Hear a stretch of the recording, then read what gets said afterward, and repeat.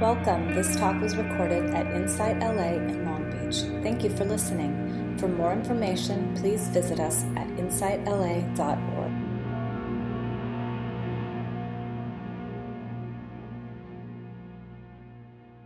So welcome to Insight LA, Long Beach Sunday Sit. My name's Casey. Happy to be back. We rotate, and I caught a little cold, and so I missed that one. Then we had a wonderful guest teacher last week, so it's been a while. So I'm very happy to be back, and it's always nice to feel that sense of right attachment, as Buddha would call. We have obviously non-attachment, but there's also something called right attachment, which is attachment to the Buddha, the Dharma, the Sangha, and to really feel like, oh, I missed the Sangha. And so I think that's really precious. So I definitely did. So today I would love to explore with you devotion, the role of devotion, and maybe chat a little bit about it, but then also maybe we could explore experientially the role of devotion in our practice. We'll start out just by the mundane definition I pulled from the internet of devotion. Devotion is love, loyalty, or enthusiasm for a person, activity, or cause. Love, loyalty, or enthusiasm for a person, activity, or cause. So we can't do much, I think, in the practice without some sort of devotion, at least to the path itself, right? That kind of takes up the entirety of the path, to have some kind of love and enthusiasm for the actual practice. We're not going to get very far. Also, too, I want to just start off by saying when we, like all of conceptual reality, when we say a word, everyone's going to have a different meaning for that, what it means to them. So the word devotion, we will dive a little bit deeper into this, but this is devotion for a few different things. For one is the main piece is the devotion to truth. This is the main piece, devotion to truth. Dharma, Sanskrit for truth. So without this, well, everything, if we go through devotion to the teacher, or devotion, or we'd say compassion for all beings, is another way to explore devotion on our path, right? So I posted a quote. Urgen Rinpoche was saying that, this devotion, love and compassion, comes from either devotion to enlightened beings or compassion to unenlightened beings, right? So these are the two forms of devotion, and we all connect differently to this. So some people might think, compassion for all sentient beings and to have the bodhicitta arise, I need to reach enlightenment for the benefit of all beings. This is something that's very far-fetched, and I really can't comprehend that, or that doesn't really connect with me. So for another person, for that person, having devotion to an enlightened being, which is holding on, of course, the reminder of our own enlightenment. But that's more tangible and more accessible. So for that type of inclination, then we move towards that. Yet all of those, either way, and always a reminder too, that having compassion for unenlightened beings is compassion for ourselves as well, even though we're already enlightened, for the unenlightened aspect, the suffering aspect, the ignorant aspect, that which is ignorant to our own divinity. So having that self-compassion for ourselves as well. Yet those two are really a devotion to truth.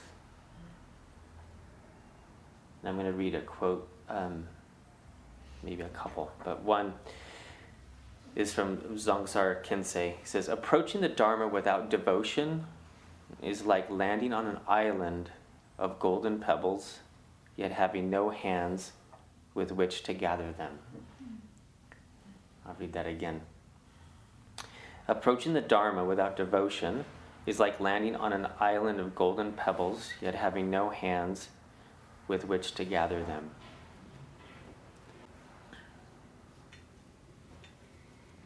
And this devotion to truth is just like that, where we are on an island of golden pebbles, if you will. Like we have this treasure within us of enlightened, non-suffering, non-grasping, non-attached mind, this pristine peace.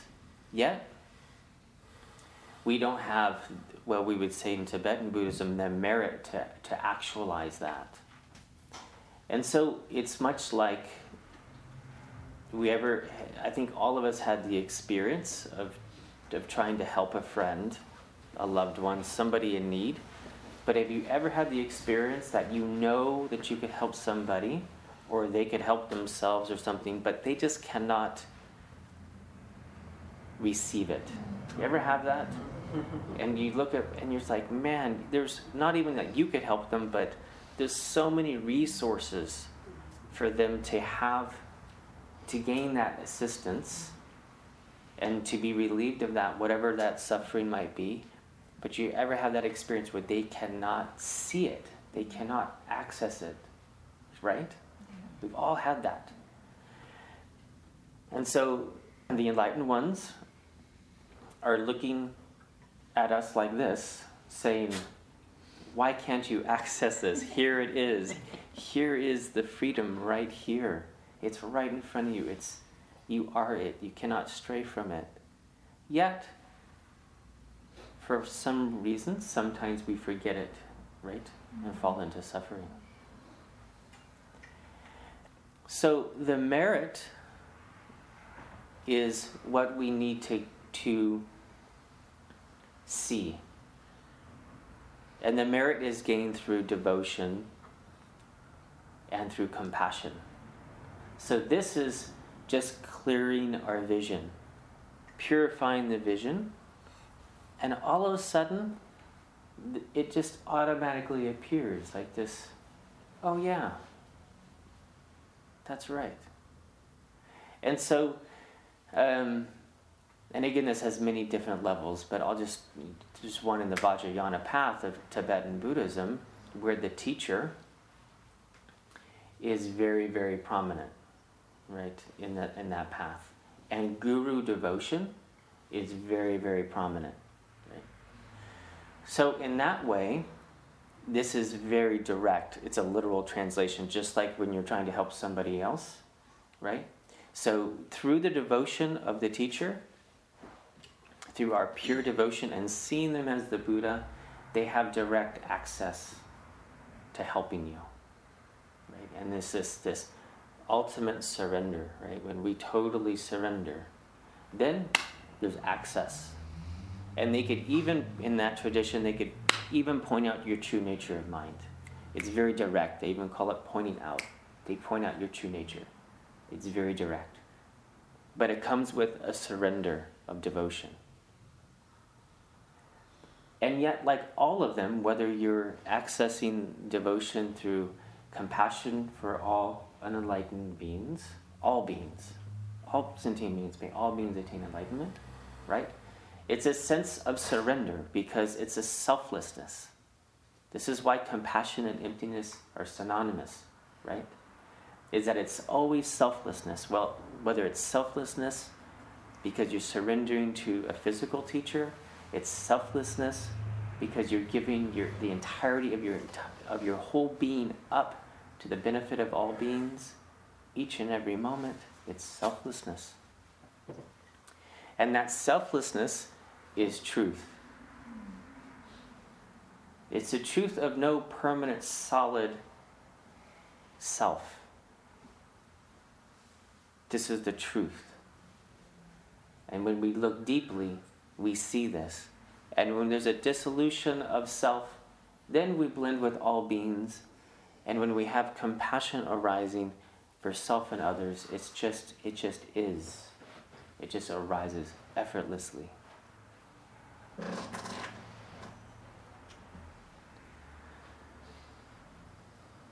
Here's that quote from Urgen Rinpoche. True love can be either devotion to enlightened beings or compassion for enlightened beings.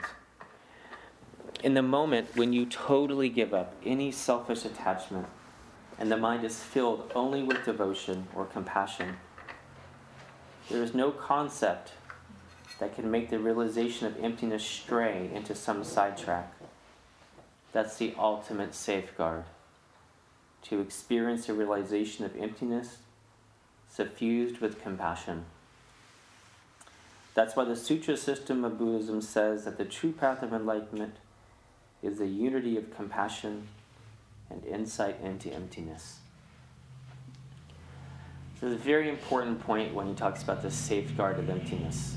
Emptiness, especially when it stays in the conceptual realm, like non-dualism, very dangerous, because it could turn into nihilism and indifference. Oh, everything's empty, nothing matters. All phenomena are empty upon arising. We can move into this indifference, like nothing matters. How do you know that you're on the right track? Is always through the spontaneously arising compassion in your heart. Like that's how you know. If compassion is not arising, then it's whatever insight you may have had.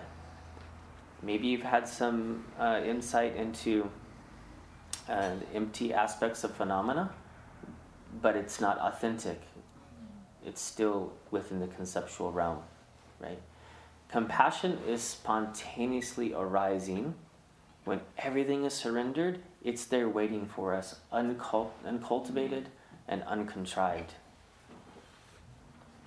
Nothing needs to be done. In the meantime, absolutely, we work with generating more compassion, loving kindness. But at the ultimate state, it's automatically present and automatically there. So I think that the cultivation of devotion itself takes practice itself, right? So we say, yes, okay, devotion's fantastic. But even before devotion, we have to have a level of faith. That even comes before devotion. And one of the first things that we could do is just read up and study the teachers and their biographies. This is like one of the first things that we could do, even like before we... it's like if we get attracted to a sport or whatnot, we want to see where we're going. Like what's a professional look like? Mountain bike ride or something, I don't know. Like you actually get into it, right? Before you become something, let's say if you get into a sport, you might see it on TV or your friend does it, right? And then you're like, wow, I want to do that, like yoga, for example. You see all those awesome Instagram pictures of people bending over backwards, I don't know, and you're like, I want to do that. I want to be flexible like that. Although there's more to yoga, but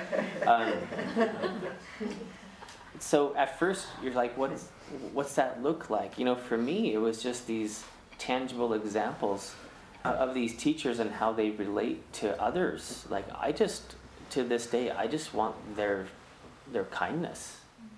It's amazing being able to live at the centers and seeing these living examples of these beings that have this, what looked like to me, that unlimited capacity to love. It was just seemed like unending. And I've always thought, well, I want that. Like, I want that. And then they would say, well, this is how I did it. And so, okay, even though I have no idea if that's true or not, I had faith. I had, well, okay, this is how they said they did it. So there's faith there. So if our cultivation of devotion is lacking, read up and see what's possible. And I know one instance, especially in Buddhism, is that they can't talk about, the monks and nuns, the monastics cannot talk about their realizations. They cannot say. But you could definitely observe their happiness and their kindness, right? This is in full display, like all the time, right? And we could see the peacefulness in that.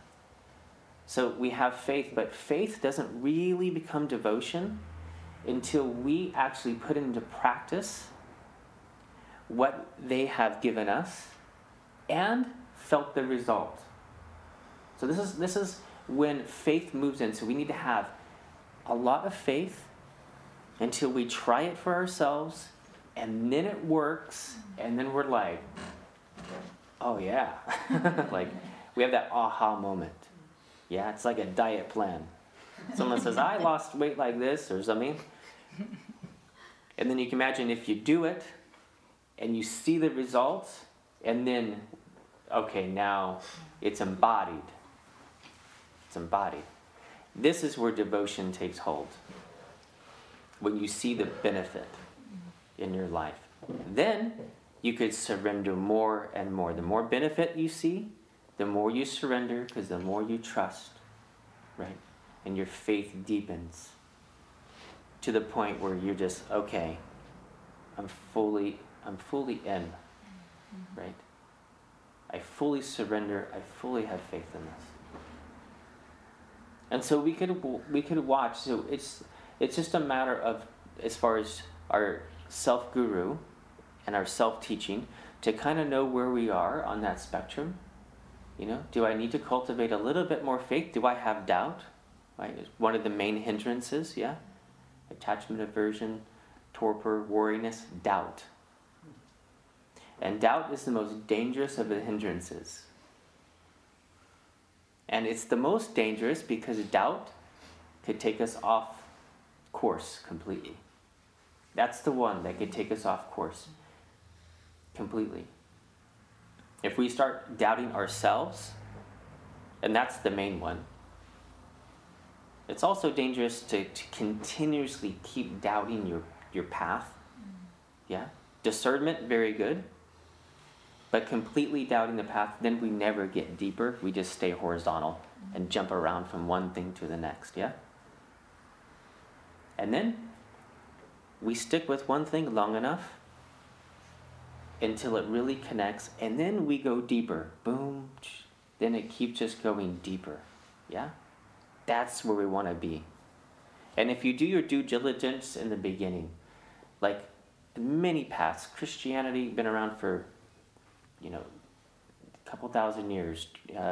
Buddhism, 2,500 years. These things have been long-lasting traditions, so they have a good foundation.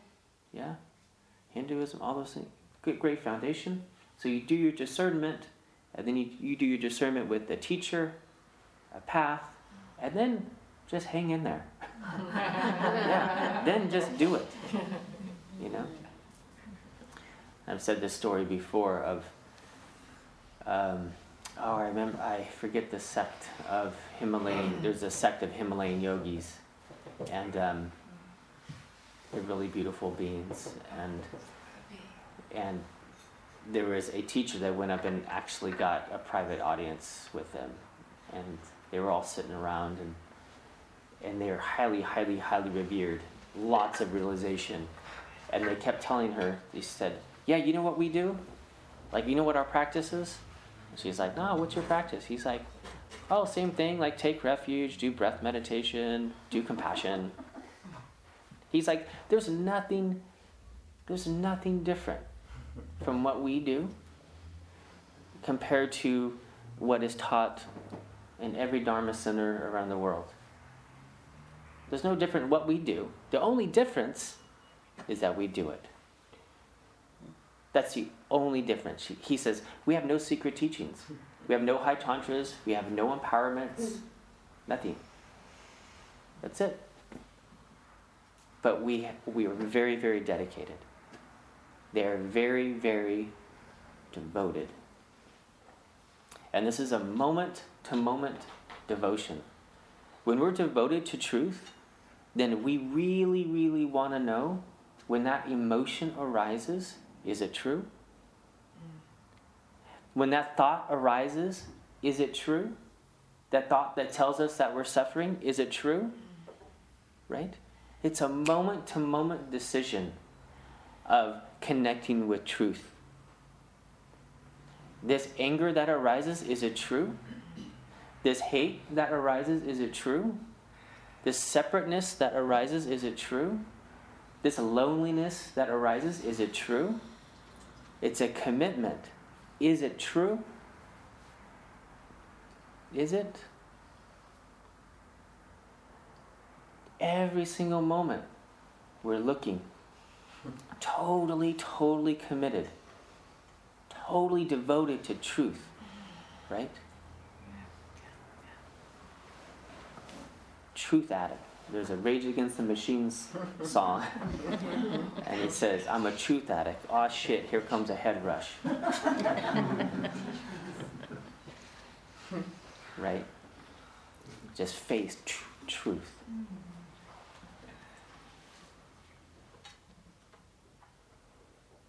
And this is what Buddha was saying, the First Noble Truth. The truth of suffering, and then also going on to the truth of cessation through non-attachment.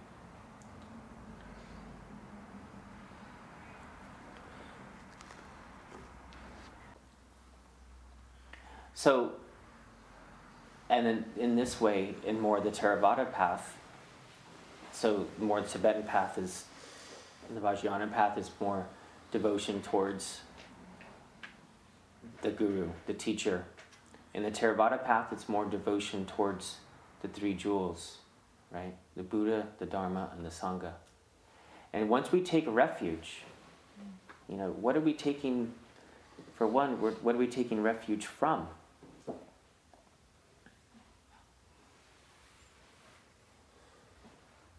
Right? We acknowledge that there's something to take refuge from, right? We're taking refuge from samsara. We're like, wow, it's just like the analogy of being caught in a storm. You have to take refuge somewhere. You have to go get shelter, right? Get warm, right? So obviously we're acknowledging already there's something to take refuge from. Yeah? And then when this storm of life comes, we take refuge in the Buddha, right?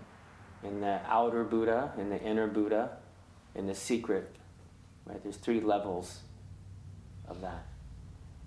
There's 3 levels of this, in Tibetan, of more guru devotion. The outer Buddha, and then the inner, which is the nature of our own mind, and the secret is the empty essence of all phenomena.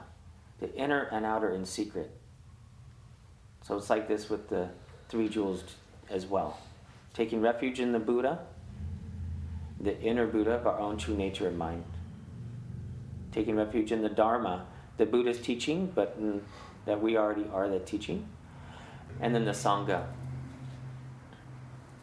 All of our Sangha, and then also we're connected to the Sangha ourselves. So this is the devotion in the more Theravada path. Chogyam Trungpa used to say, in the Theravada path, devotion is like a panic. He used to say it's like when you wake up, like, oh my gosh, I'm suffering. It's like a panic. Like, I really, really need help. And actually, that's a really fantastic place to be, because we have to first have the diagnosis. Without that diagnosis, then we don't even know that we need help. And it's just like that person that we were talking about in the beginning that might have a really gross example of suffering, that we're saying, I really, really want to help you, but we can't. And just like that, we're suffering, but we really can't see it. Ours is more subtle suffering of attachment and aversion that continues. I told this story, maybe I told it last time, but it's such a funny story and it fits right in, is that Alan Wallace was with a group of students, and they were sitting with a Rinpoche, and Rinpoche was telling a story of true action bodhicitta. And there was a water buffalo stuck in the mud, and the students were surrounding the water buffalo, and they were praying for the water buffalo. And of course the master comes, he's like, what are you doing? He's like, jump in the mud and get the water buffalo out of the mud, it's an example of bodhicitta cannot cannot stay just in the relative realm. We have to do something with it, right? With our compassion in action, right? And so Helen Wallace was saying, well, what are we, like as a Sangha? Like, do you think, Rinpoche, we're doing enough? Do we have compassion in action? Or are we just staying and just in the relative level? And the Rinpoche looked at him and the Sangha and he says, you're the water buffalo.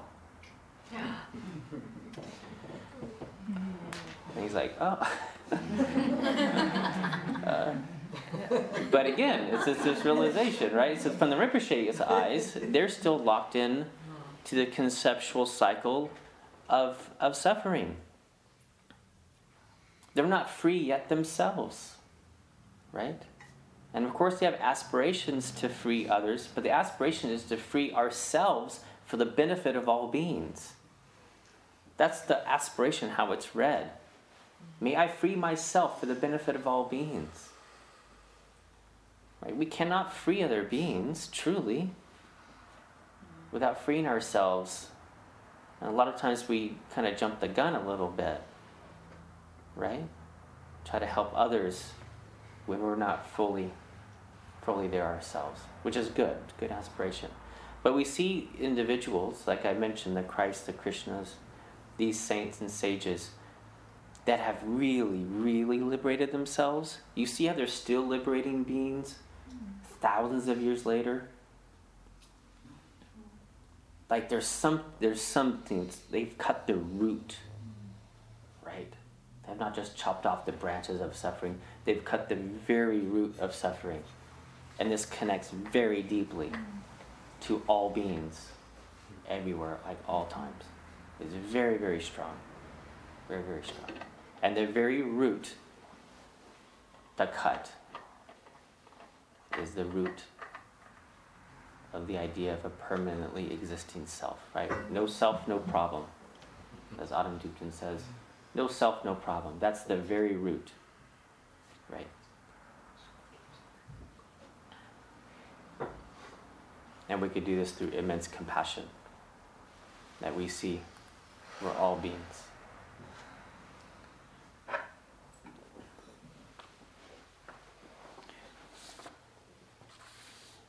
When our heart is completely taken over and seized by the force of devotion, then self does not have any power to maintain its composure.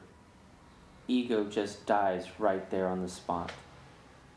Without dismantling the self into tiny pieces and investigating whether they are real or not, there is no time for analytical meditation. There is no time to prepare to transcend the self. Self is gone the moment our heart is completely taken over by the spirit of devotion.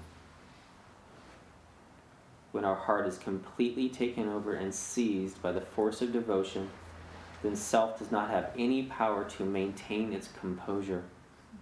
Ego just dies right there on the spot. Without dismantling the self into tiny pieces and investigating whether they are real or not, there's no time for analytical meditation, no time to prepare to transcend the self. Self is gone the moment our heart is completely taken over by the spirit of devotion. From Anand Thupten. Isn't that beautiful? How we want, it's sometimes you want like this magical technique and whatnot, and it's so amazing, the magical technique of loving kindness, how the whole ego could vanish in a moment, right?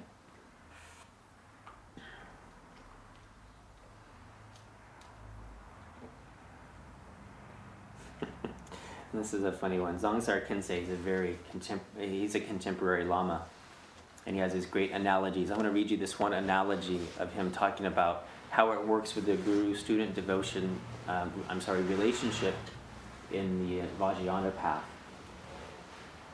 Being a very devoted and diligent student, you practice drinking. He's talking about if you learn how to be a good drinker from like your drinking guru, like your bartender guru.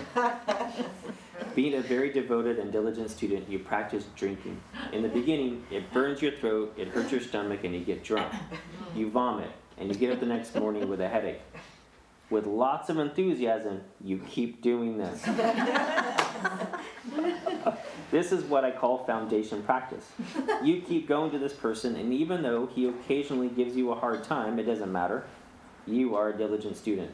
Then, one day, your mind and his mingle. You know everything about alcohol, and you know how to drink. At this point, you are a perfect lineage holder of alcohol drinking, and you can begin to teach others.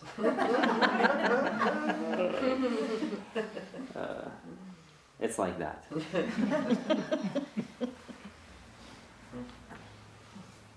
So maybe we'll sit for a moment and just allow this to flow in, and I'll just say one last thing is that, in Tibet they talk about you don't ever pick a meditation cave with a north facing entrance, because the light can't come in. Right? And they use that analogy because without the head of devotion, as a saying, devotion is the head of meditation, as is taught. So without devotion, it's like having a cave with a north-facing entrance. The light can't come in. Right? So we need to at least be facing the right way if we want the blessings of the practice to come in. And without compassion, without devotion, you can't connect. You can't. It's like a hook, they say. So just coming into a meditative posture.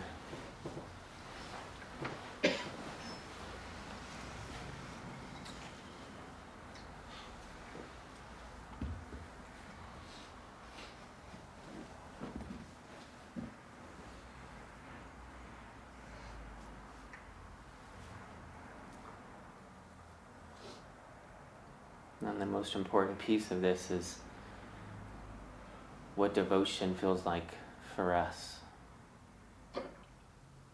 And so maybe just you could stay with the analytical piece in the beginning here. In your own path, just reflect, how is devotion arising for me? Is it more on the compassionate side? Myself and all beings? Is it more directed towards a teacher?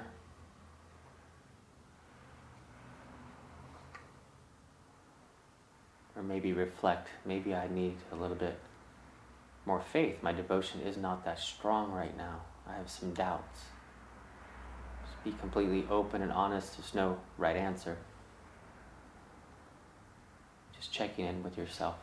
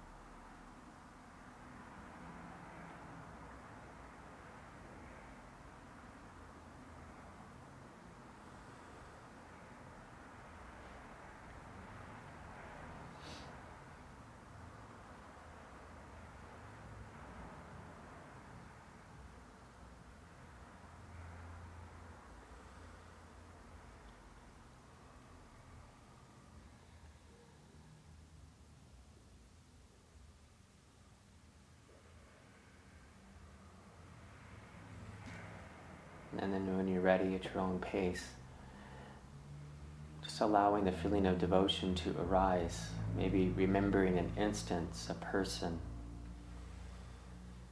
a teacher. It doesn't even need to be a spiritual teacher, or a thing. Just connecting to devotion itself. Just recalling that instance or person, situation. Where do you feel it in the body? How does it arise for you? What is the experience of devotion? How does that feel?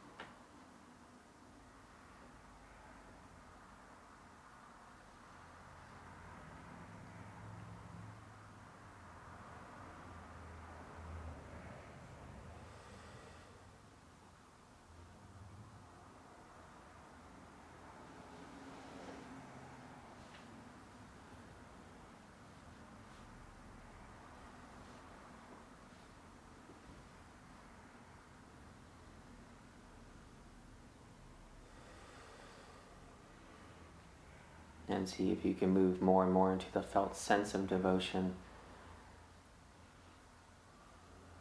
beyond whatever trigger or object is attached to it. Or even your idea about it.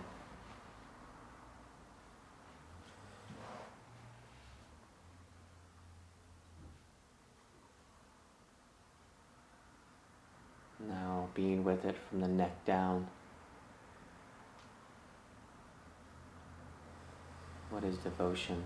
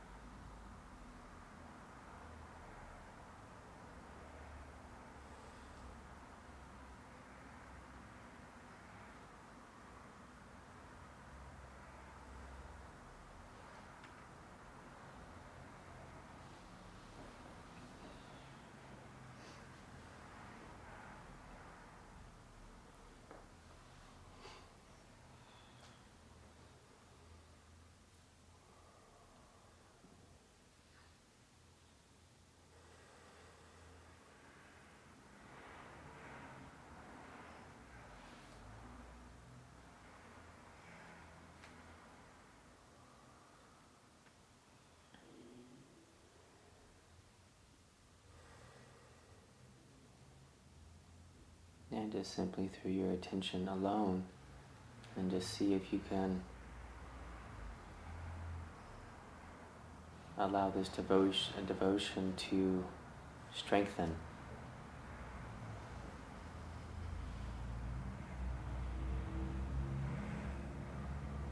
You may need to turn up the volume on your concentration and effort, just sustaining your awareness of the felt sense of devotion.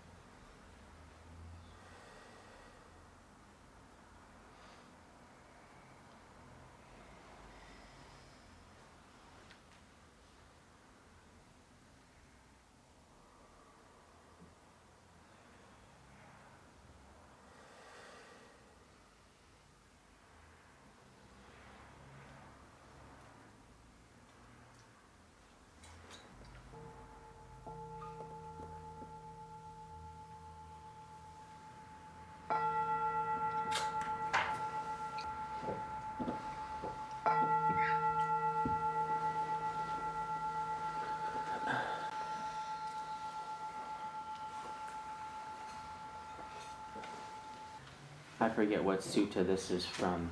This is from a Theravada aspect. When a noble disciple contemplates upon the enlightened one, at that time his mind is not enwrapped in lust, nor hatred, nor delusion. At such a time his mind is rightly directed toward the perfected one. And with a rightly directed mind, the noble disciple gains enthusiasm for the goal, enthusiasm for the Dharma, gains the delight derived from the Dharma. In him, thus delighted, joy arises. To one who is joyful, body and mind become calm. Calmed in body and mind, he feels at ease. And if at ease, the mind finds concentration. Such a one is called a noble disciple, for among humanity gone wrong has attained to what is right, who among humanity beset with troubles dwells free of troubles.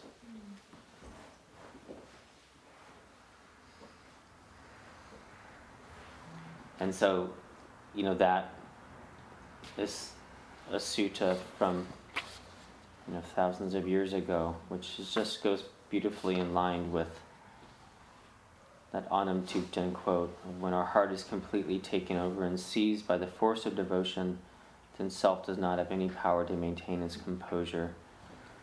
And when that happens, all those things, the joy arises, the calm, the peace, the equanimity, and then we fall easily into the jhanas, this meditative stability arises so naturally.